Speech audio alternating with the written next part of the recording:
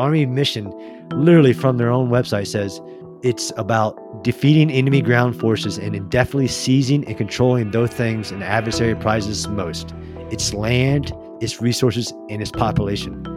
What about that statement does not lead you to urban combat? We start, in our training environments, and we fight in them, and we might have an urban day or two. If I were to be King for Day, I would make a 14-day combat training center rotation where you are living in the city, continuous operations. Hey, welcome back to the Modern War Institute podcast. I'm John Amble, editorial director at MWI, and for this episode, I am thrilled to feature a conversation with one of our own, MWI's Chair of Urban Warfare Studies, John Spencer.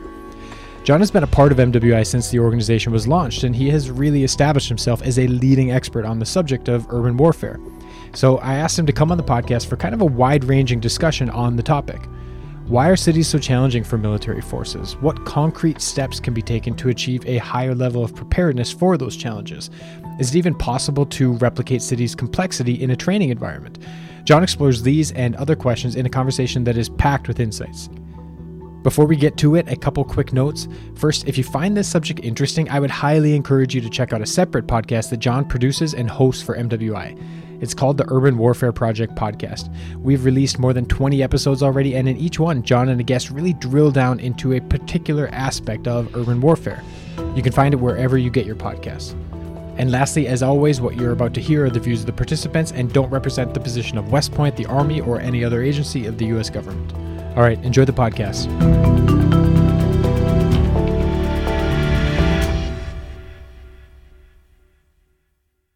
John Spencer, thanks so much for joining this episode of the Modern War Institute podcast. Hey, John Amble, thanks a lot for having me. It's really special to be on. So for listeners, you've been a key part of the MWI team for a long time. You are currently our chair of urban warfare studies, which you have been for a couple of years, but you were also one of the sort of founding members of MWI. And one of the things that when people ask me questions about the Modern War Institute, we're a pretty small organization. It's just a few people in a room basically at West Point.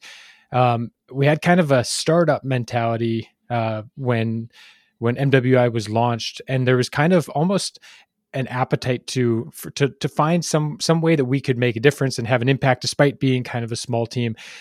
I suspect that's sort of how you ended up focusing on urban, because it was, this problem set that a lot of people cared about, but nobody really owned. Can you talk a little bit about what sort of drew you to it as something to research and study and ultimately become such an expert on?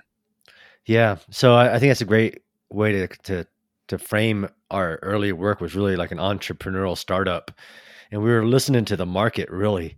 So we were, trying to produce, articles and bringing in great speakers and doing all of the great things MWI does now. And I wrote one article about concrete in Iraq, which is just based on my own experience in Iraq as a company commander in 2008 and using concrete in the urban terrain, not just to stop roadside bombs, but the article pretty much breaks it down. And that article went viral in different people's definitions, but it was really big. So much so that I got calls from, you name the organization, National Geographic, Yahoo News. I even got calls from operational units downrange about the use of concrete in urban combat. And that's really the start of it. There was a gap clearly in the work. And I had my own personal experiences with urban combat, from my 2 tours in Iraq.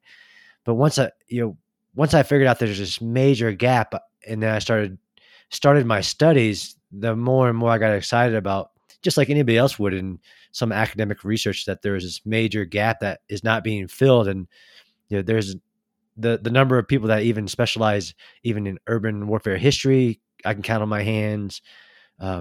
There's different pockets of excellence, and there's some civilian schools, but there's really no organization out there that allows, especially within the military, because the military has had organizations, but we're cyclical. We rotate people out. Unless there's a school that owns it or a center of excellence or something, a field like this is it'll get addressed for like a year or two. Maybe there's a major conference or a major research project, and then it'll just fall off until the next time somebody. So there's really no expert. There's no long-term research program on urban warfare, even though we have it for other environments or ever special, what they call special environments. So once I started down the hole, got that immediate feedback from the field, and then I was just addicted. I think it makes sense probably just to kind of jump right in with training specifically. One of the first articles that you wrote about urban warfare that we published at the Modern War Institute mentioned the fact that we train for desert warfare in the desert. We train for jungle warfare in the jungle. We train for Arctic warfare in the high latitudes and cold climate and snow and ice.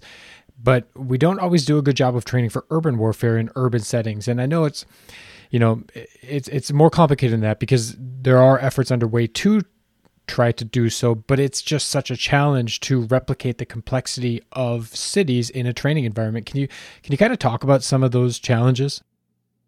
Yeah, that's a deep hole to go down, John. And I've learned a lot even from that original article about our ability to train this environment. Because the whole creation of all of our combat training centers and our training environments is always, there's lots of history to it, but it's about seeing, putting people through what they're going to see in combat so they don't experience something for the first time in combat. And for urban terrain, it's just not true, because we try to create urban terrains because we have there's many reasons. One of the, of course you can't occupy a city, because by definition urban means not just the physical structures. So I've since traveled around the world and visited multiple military urban training sites.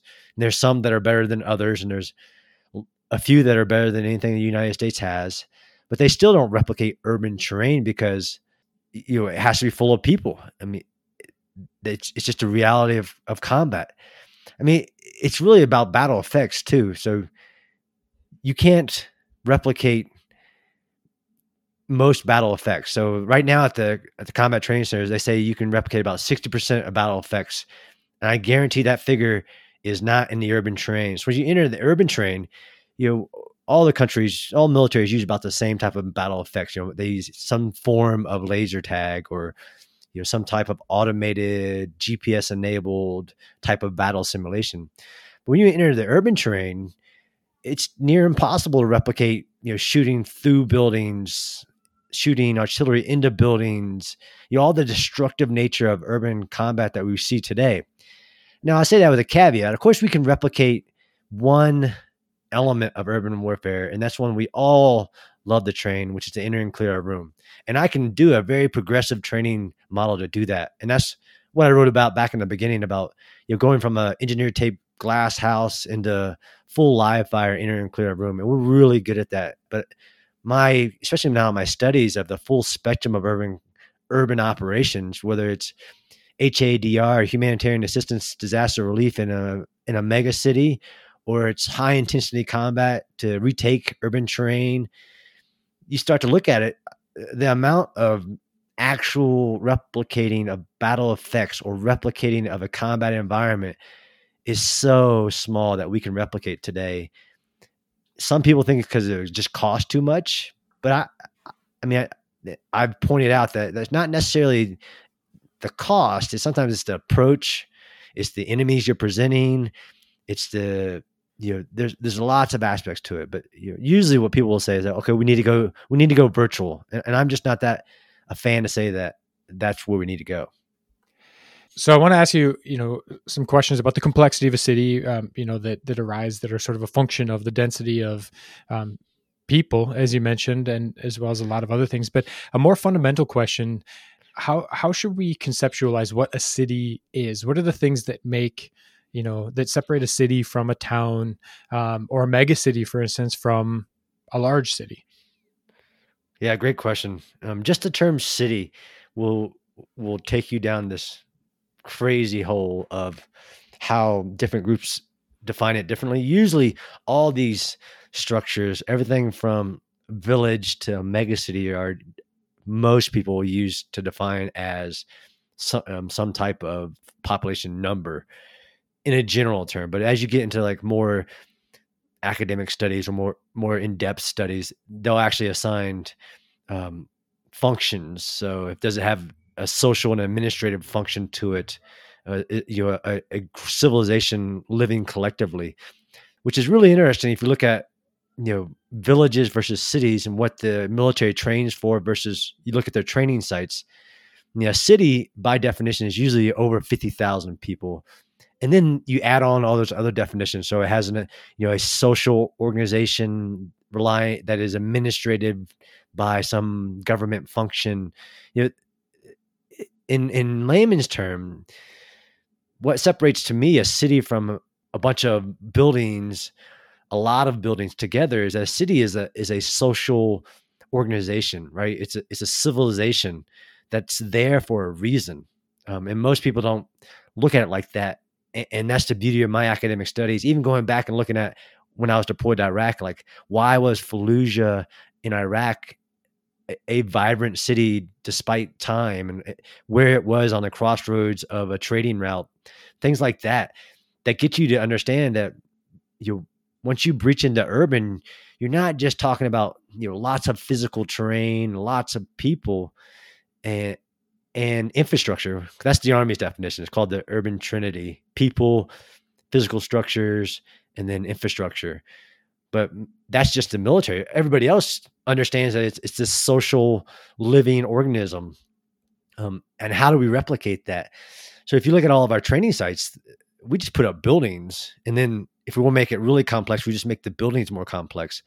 That's not necessarily even getting close to urban, not by the military's definition of people, buildings, and infrastructure. Because usually we only have the buildings part. We might throw a couple of people on there and have some role players, but we're not replicating urban. Now that gets you down to, does it matter in the execution of the military mission, whatever the mission is? So usually I'll tell somebody when they ask me in-depth questions like about, accomplishing some military objective, is like, what is the mission? What is the context? Because it has changed so much. But if you look at the types of things we replicate, it really points you to this belief that we have about urban operations, that it's just about the buildings, and it's not. And that points you to the military thinking that really drives me to continue my research, is this continued thinking that combat will not happen in dense urban terrain and not in cities. It's so embedded in our culture that avoid and bypass, despite all that we've done, and we've done some amazing stuff. We have some really great doctrine coming out soon, but we still embedded in our psychology is to avoid and bypass, despite all the lessons of history on how important cities are to national security objectives, to objective campaigns. We just don't think we'll be fighting in them, although we'll practice it a little bit, but it's really embedded. And I have this conversation every day, all day, in different forums about, why do you keep thinking that combat's going to happen in cities and it'll be terrain based and we have to take terrain away from people? Why can't we just develop robots and the robots, or bombing campaigns and things like that? One of the things that struck me when we launched the Urban Warfare Project was how many people felt that way. That no, cities are, if you run into a city, you isolate and bypass it and move on, because it's not likely to be key terrain. There are too many risks associated with operating there. So it's better just to avoid those risks and, continue the fight elsewhere.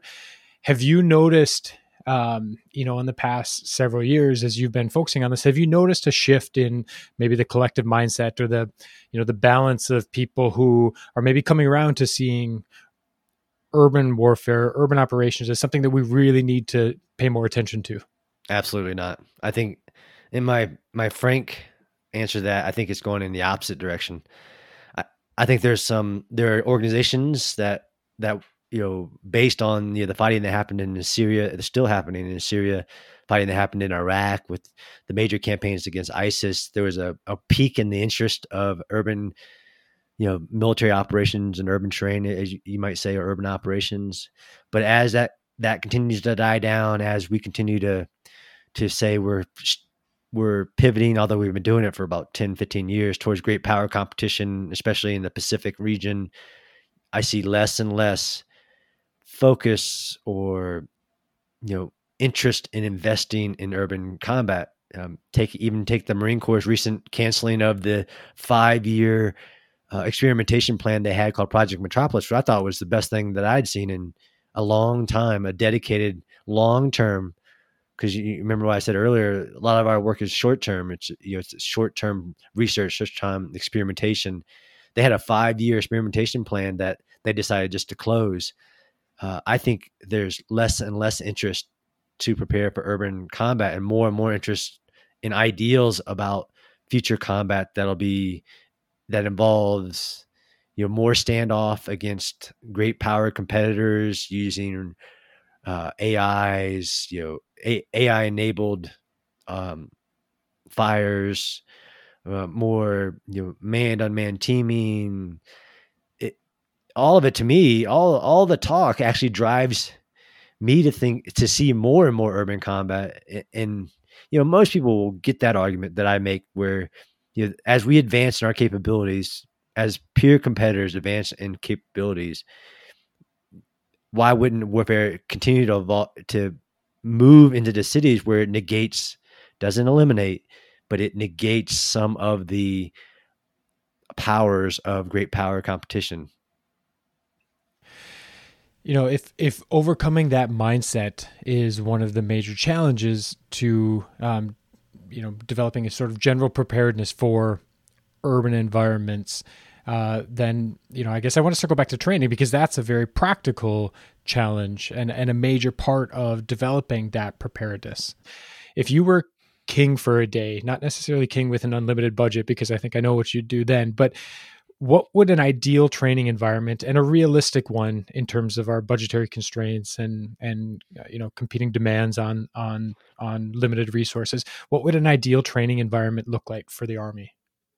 So I think we actually have things that will work. One of my articles, I think the big 4 bold moves I think the Army could make if they were dedicated to this. And I've traveled to the combat training centers. I think there should be a urban combat training center. And there's lots of people that argue against that. We can't narrowly prioritize on one terrain. But we have an amazing urban training site out at National Training Center. If I was king for a day, I would take that, maybe expand it. But hey, if you don't want to expand it, it's really big.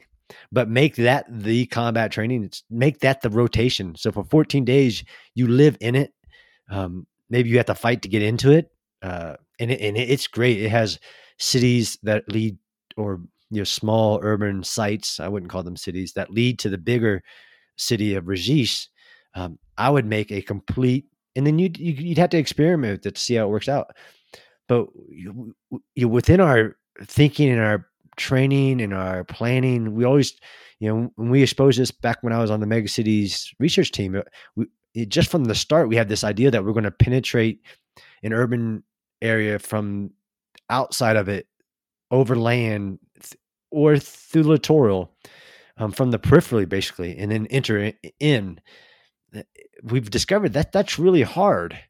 So, but in all of our training sites and all of our, especially our brigade and above training areas, we start, in our training environments, and we fight in them, and we might have an urban day or two. If I were to be king for a day, I would make a 14-day combat training center rotation where you are living in the city, conducting operations and missions, whether it's an attack, a defense, continuous operations, learning how to do force protection within urban terrain, which we learned, in Iraq. But I think it'll be a lost skill to, environment awareness, to HUMINT, to SIGINT, all the things that we know we have to be able to do in urban terrain, really hard to replicate. But if we created a 14-day rotation, I think we could get really creative. And I don't think it would spend massive amounts of money, because we have in our inventory, we have one great site that could really do this at scale. So doing that, brigades go through the combat training centers. even 14 days in a city is going to give basically all soldiers within our brigade combat teams a pretty basic but an even and much more advanced than they have now sort of competence in operating in urban environments. Which do you think would be more effective? That a sort of general and basic fundamental level of urban competence across the board in our ground combat forces, or a specialized unit that is completely man trained and equipped for such an environment? Yeah, I think it feels like a baited question, John, but I'll take it because I've argued for both.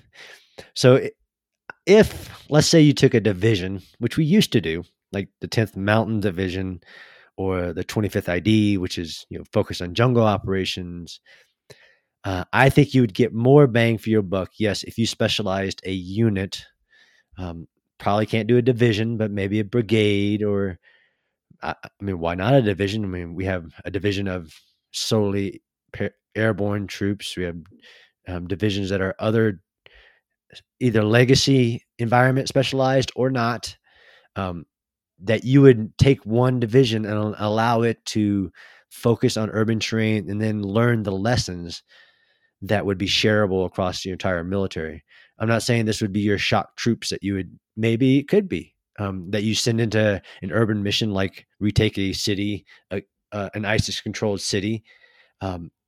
Maybe it could be, but it's just another way to get to a better level of capabilities instead of trying to relearn every time urban fights come back.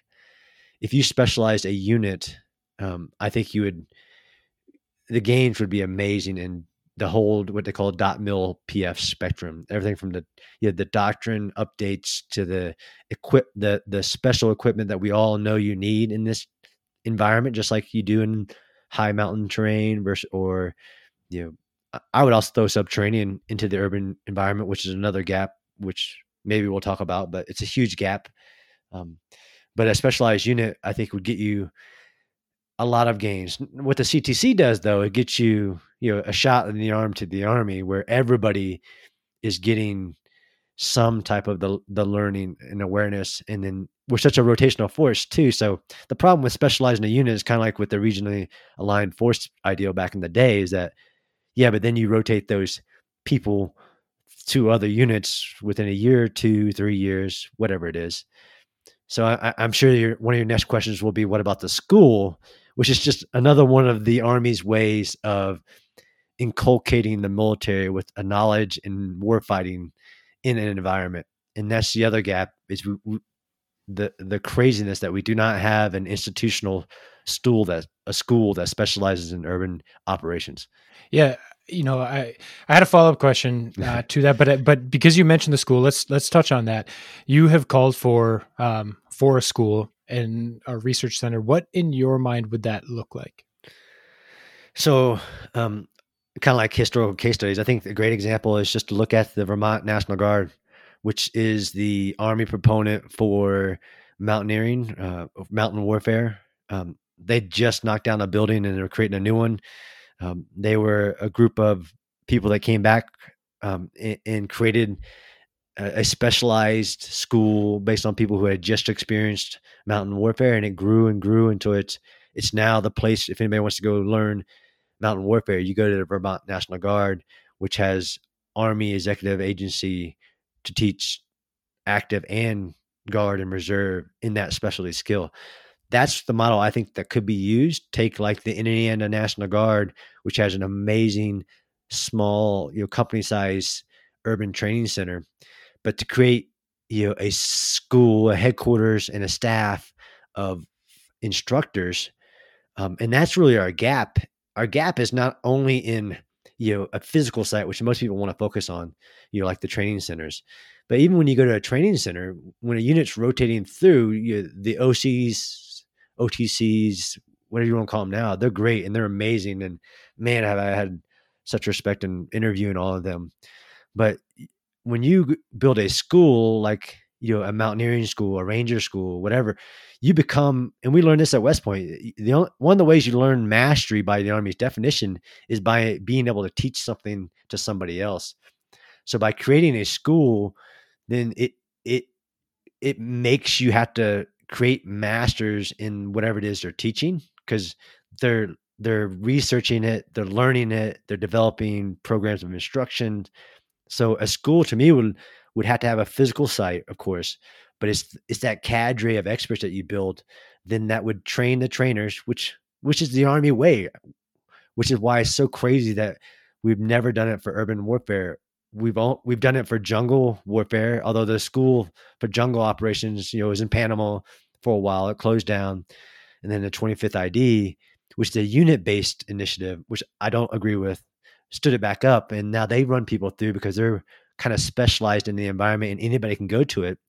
There's a lot of different models, John, but I personally, of course, would want a institutionally Army headquartered school, maybe given to like the Indian National Guard, so they could it'd make it easier to man and maintain the expertise, which we've seen other models of, like the National Guard pre-ranger course in Georgia is the best probably in the Army, because it's just a different model. Back it with people, and in ideal, I'd also want a research arm of that, researchers, people dedicated to urban operations. And that's the craziness, and the gap that we try to fill. If you ask me, okay, who within the U.S. Army is an expert or a researcher who is allowed to study urban operations from history to current doctrine, I just can't think of any. And one of the reasons you can't is because there's no school where that person would reside. There's no office where he would reside. I know of two instructors, one at the Command and Staff College and one at the War College, that teach a urban warfare elective. They're just, they did their research in urban warfare, and they provide that elective if students are interested in it, but there's no mandatory classes. But if you develop this school, then I would put a research arm in there and then put experts not only in teaching it, but the people that are researching it. I think the Vermont example is a really interesting one. I went through the Army Mountain Warfare School years ago. Oh, wow. And I found it fascinating because you had instructors who are primarily National Guard soldiers, although on AGR status. So they're basically activated for 3 years at a time. Many of them have been doing it for a long time. What you avoid is having people cycle in and out every couple of years. So some of these people have been instructing there for 5-10 years or more. And what they do is they would teach a couple of rotations of, they had the summer and winter military mountaineering schools and the summer and winter assault climber courses. And they would teach a couple of rotations of that, and then they'd go off for a couple of weeks, and they would attend like the French military mountaineering school or the Chilean military mountaineering school. And then they'd come back. So they were constantly learning too. And, that by using that model, you can establish sort of a more stable center of knowledge and learning. But also imagine if some of those instructors are teaching courses to Army or joint students, and then going off and doing terrain walks in cities around the world, going off and conducting interviews, going off and learning, and then coming back and having that feed into the curriculum so that it's a constantly refined sort of method of learning and teaching. I think that's fascinating. Well, I do want to circle back, since you mentioned the 25th in your last answer. I want to circle back to that because, like you said, the 25th is sort of aligned against the jungle warfare. The 82nd is obviously an airborne division. The 10th Mountain Division historically has been aligned against mountain warfare, cold weather warfare. And even just making that decision to align a formation against a problem set is a signal that we think this is important. It strikes me that aligning any sort of unit, whether it's a brigade or if you're fortunate enough to do it with a division against the urban environment, sends a signal to including, competitors and adversaries that we think that this is important. Do you think that, and I know you've studied this a little bit, do you think that our potential adversaries see urban as an American weakness? So that gets you to the state actor versus non-state actor. I think that any non-state actor, of course, is going to see it as a weakness in where the chosen battlefield that they want to fight in. Why? Because they'll never compete with a U.S. military in any other environment. They don't have a chance in any other environment. Even in the urban terrain, it, depending on what type of fighting you're talking about, their chances are low. But all war is politics. So if the political objectives are what it's about, and that's where I always get into these strategy debates with people about urban combat and why would they do that? Because it's especially going to a defensive. What political objective are they trying to achieve?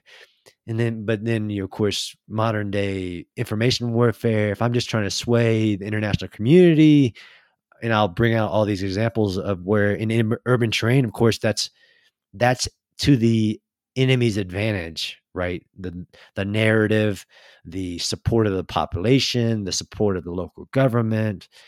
It all goes down in the city. It isn't going down army versus army in the open terrain. Earlier, you mentioned the .mil-PF spectrum or the .mil-PFP spectrum, which is something that I think most of our listeners will be very familiar with. For those that don't, it's just this framework, really kind of an analytical framework for lack of a better way of describing it, for thinking about problems and solutions and their various components. It stands for doctrine, organization, training, material, leadership and education, personnel and facilities, and policy.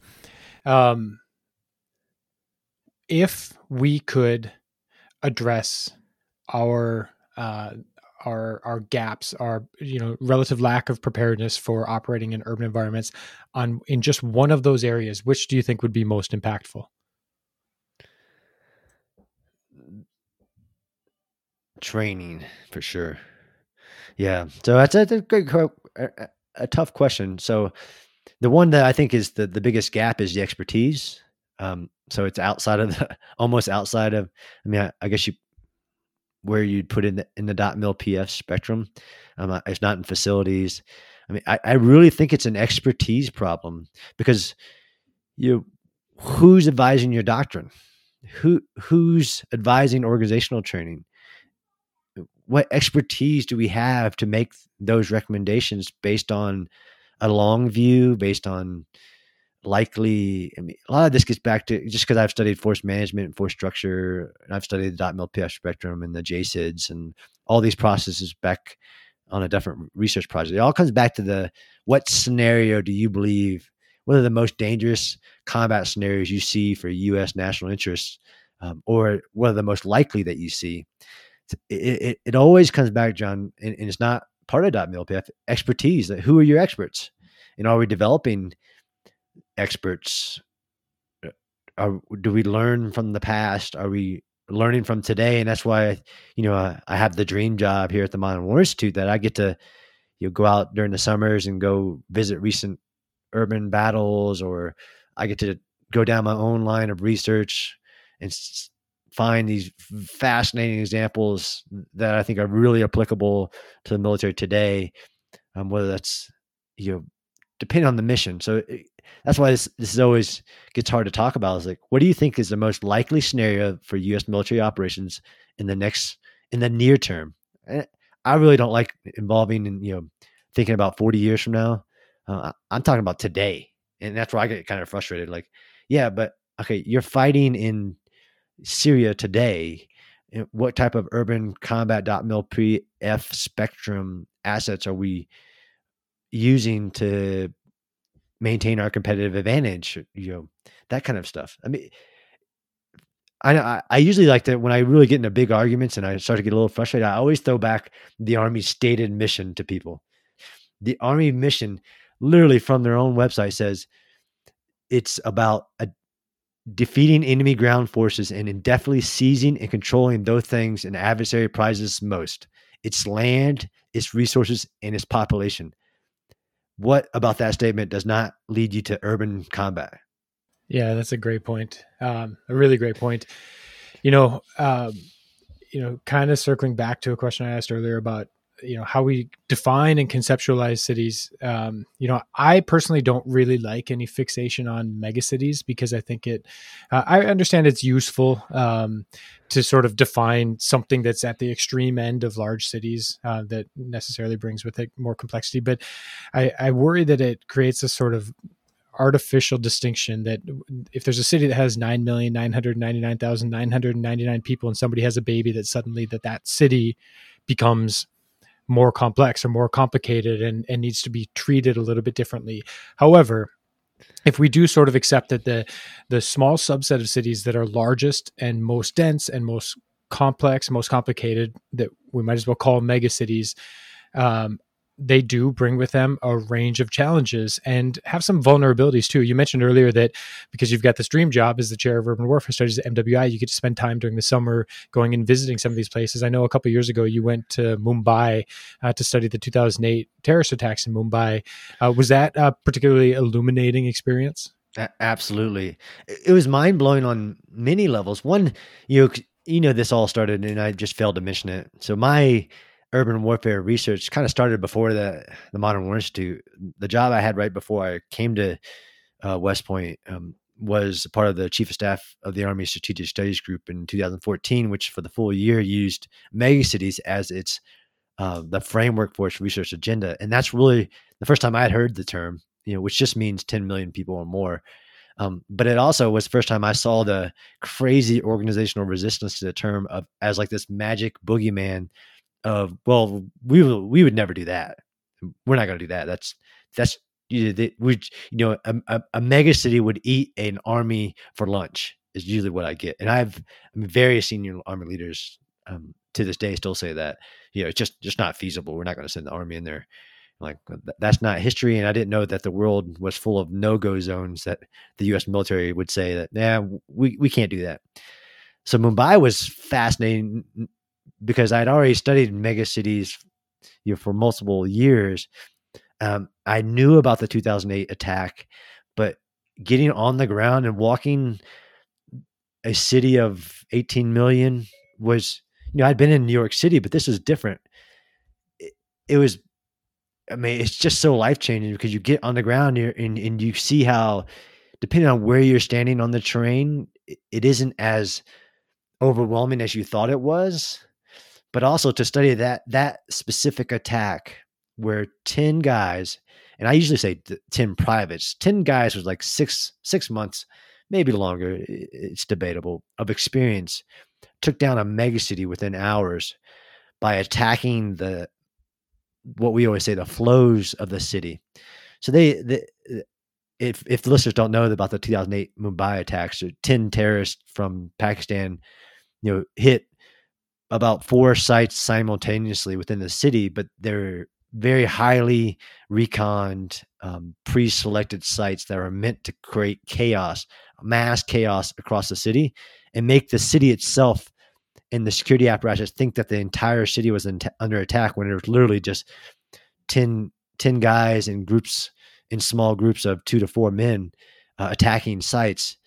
But it overwhelmed the city as you think about these cities full of this many people, how they can so easily be disrupted, and the chaos it causes when you have a single disruption. And this gets you to like resiliency of cities and can they withstand shocks and everything. But we went there, we walked the ground with cadets and other researchers and studied every attack and the location, such as the train station, and how amount of chaos it caused, but then how it seized the city, how the different approaches to responding to a active shooter in one spot, but how about in 4 different spots? It was just amazing, really a life-changing experience. But what also, digging deeper on how they did that it was those guys, those 10 privates, I say, but they also had an earpiece. So they were being remote controlled from Pakistan by highly specialized military personnel, giving them direct orders by the minute of what to do, but also watching international news because we live in a world where military action will happen not almost, in this case, in live feed, in live updates happening across social media and Twitter, that the people who are controlling the weapons, remotely controlling through the earpieces, were watching those live feeds and making immediate adjustments that allowed it to go on for 3 days, really, before they brought it to an end. you often hear it's sort of a canard, but this notion that, well, a megacity or a large city would, swallow an entire brigade or entire division or more. And so the natural sort of follow on thought process to that as well, it would require operating in cities will necessarily require huge formations and lots of people, which for some missions is probably true.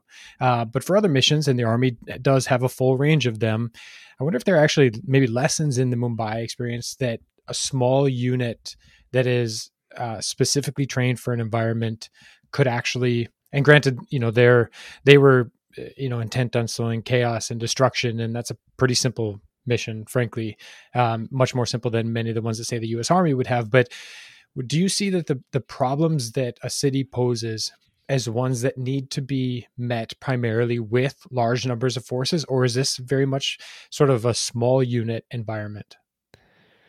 It's always going to be a small unit environment just based on how it breaks apart units. So that's why you need better and better professional organizations that can deal with the complexity and the emergency of these situations. It's all about context, and we could talk about, okay, what's the mission? Mumbai really teaches you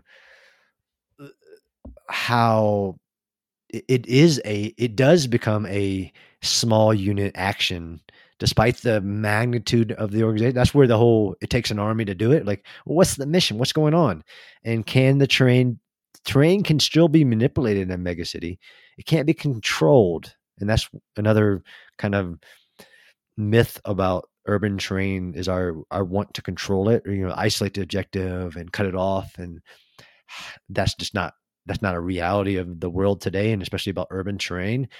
But there is manipulating of terrain in the immediate sense of small unit actions and controlling blocks and buildings, and whether you can maneuver to the site is huge in dense urban terrain, and it was huge in a megacity. And that's where really, if you think if your plan of response is to send a ground assault from point A to point B during rush hour, it's just not going to happen. But you have no air assets, which was during Mumbai was a big thing, and one of their solutions was just to buy more helicopters. But arguably they didn't buy the maintenance or the gas or all the stuff that takes to helicopter in a small unit of action to get to the site. It's a large topic, but it's about understanding. To me, it's always about understanding. I always put my research into two buckets: understanding urban environments and understanding how to operate in urban environments. A lot of times we only want to do the second part, which is understanding the military mission, and it just happens to be on urban terrain, right? So the principles of an assault will work on urban terrain just like they'll work on the woods. And I try to argue hard that yes, but there are so many aspects of understanding the urban environment that are going to make the complexity of that thinking almost unravel, or the damage that's caused to your casualties, civilian casualties, to political will, which is people always want to just assume away. I think you and I did that article about, so you think you won't fight in a megacity. We always want to assume away political will to continue military operations. So, military planners will say, okay, if I was given this mission, the assumption is that I can go in high explosive. I can prep the objective area with high explosives. I can send in this mechanized force, but history shows you that political will still matters, and constraints on military force has almost been the most predominant feature of urban combat that I can really point to, is that we always go in with these constraints on force. But if you understand the environment more, the likelihood that you'll be better at operating in it will be much, much more. But we're usually, and you can appreciate this as an intel officer, this gets you into thinking that we're an enemy-centric fighting force. I'll add in there, we're an enemy-centric maneuver fighting force. Well, when you get into the city is an actor in this game. It's like, it's not just red versus blue. Now you have the city. It's an actor in this equation. So I don't think you can, in a major urban operation, context always matters. You have to give me the mission, that you can just focus on the enemy and not focus on understanding in real time the city and the fact that you may have to use something other than maneuver warfare against that enemy. Yeah, when you mentioned that, you kind of mentioned the dichotomy, these two parallel things. One is understanding cities and one is understanding how to operate in cities. I immediately kind of thought, well, the first one of those sounds like a two shop thing. The second part is a three shop thing. And maybe we do need to do a better job of, sort of going down those paths in parallel and fusing them together and not just leaving behind a big part of it and focusing on the sort of tactical approach to solving these military problems in urban terrain. So a lot of the challenges that you mentioned, and we could, I'm sure, talk for hours and hours. And the reason that's the reason why you have the Urban Warfare Project podcast that you host, that if listeners aren't listening to, I highly recommend they find out, because you dive into these really sort of deep and detailed conversations on one particular aspect of what we're talking about. This is very much just sort of almost a scene setter for that. However, some of the challenges that you've mentioned very much would require a sort of Army enterprise level solution, or even DoD enterprise level solution. Absent that, at least in the near term, if many of our listeners are in uniform, many in the U.S. Army or elsewhere in the U.S. military and in allied militaries as well. If you could kind of speak to some of the leaders at the company and battalion level, who do want to kind of do their part to better equipping the force for these challenges, besides listening to your podcast, besides reading everything that you write, everything that we publish through the Urban Warfare Project, what else would you sort of recommend? Yeah. So that's a great question. And I do a lot of, and I'm so happy that, people are interested. I do a lot of requests for like unit based LPDs and things like that. Like, okay, how could we do things better? I mean, first thing is even I have to go back and just continually read the doctrine. We have good doctrine. We honestly do. I argue, sometimes I've interviewed people and had they read it, not poking anybody in the eyes, but we have to read our doctrine, and it will help the starting point. And then I think the next one is we don't need, in order to continue the conversation, especially in the force that has to train for multiple environments, you can do tabletop war games on urban operations, given a mission under these constraints, and then talk through all the staff functions, talk through the scenarios, and it will create amazing things that you don't necessarily think about. Or, when you're under the heat and flare of a combat training center, you just don't have the time to stop and ask the questions, or stop and maybe reference where there are gaps in information. I mean, I love the basically wargaming aspect of this. I just did one with a UK element, which is, if I was positioned behind enemy lines in urban terrain and I had to defend it, that one scenario gives me so much that we can work with, and we don't have to even hit the terrain. Okay, what kind of doctrine do I have for defending urban terrain? And then we talk through like what kind of capabilities we might have with us, engineering capabilities. Maybe we don't. Okay, let's think about how it's happened in the past. How did they use the environment in the defense? And going through our own doctrinal frameworks, we applied against urban terrain. What are we thinking about digging tank ditches, or what are we thinking about taking away major avenues of approach? A lot of these things we just don't get to practice in our normal training methodologies, that we're preparing for, that can be done and incorporated into our leader professional development, wargaming, and bringing people together, talk about all these enablers that we would need for any of these situations, that I think could happen more. That's my one recommendation outside of, listen to the podcast. Well, John, thank you very much for joining me. you have the Urban Warfare Project podcast. We have the Urban Warfare Project, but we've only had a couple episodes of the, we're over 100 episodes, I guess now, of the MWI podcast where we've talked about urban. And it is a subject that, we, I think, as at MWI are committed to sort of advancing our understanding and the study of, both conceptually and practically. And so I think this was a great opportunity to have you. You've done, great work on it, and it's been a fascinating conversation that I think listeners will appreciate. So thank you. Thanks, John.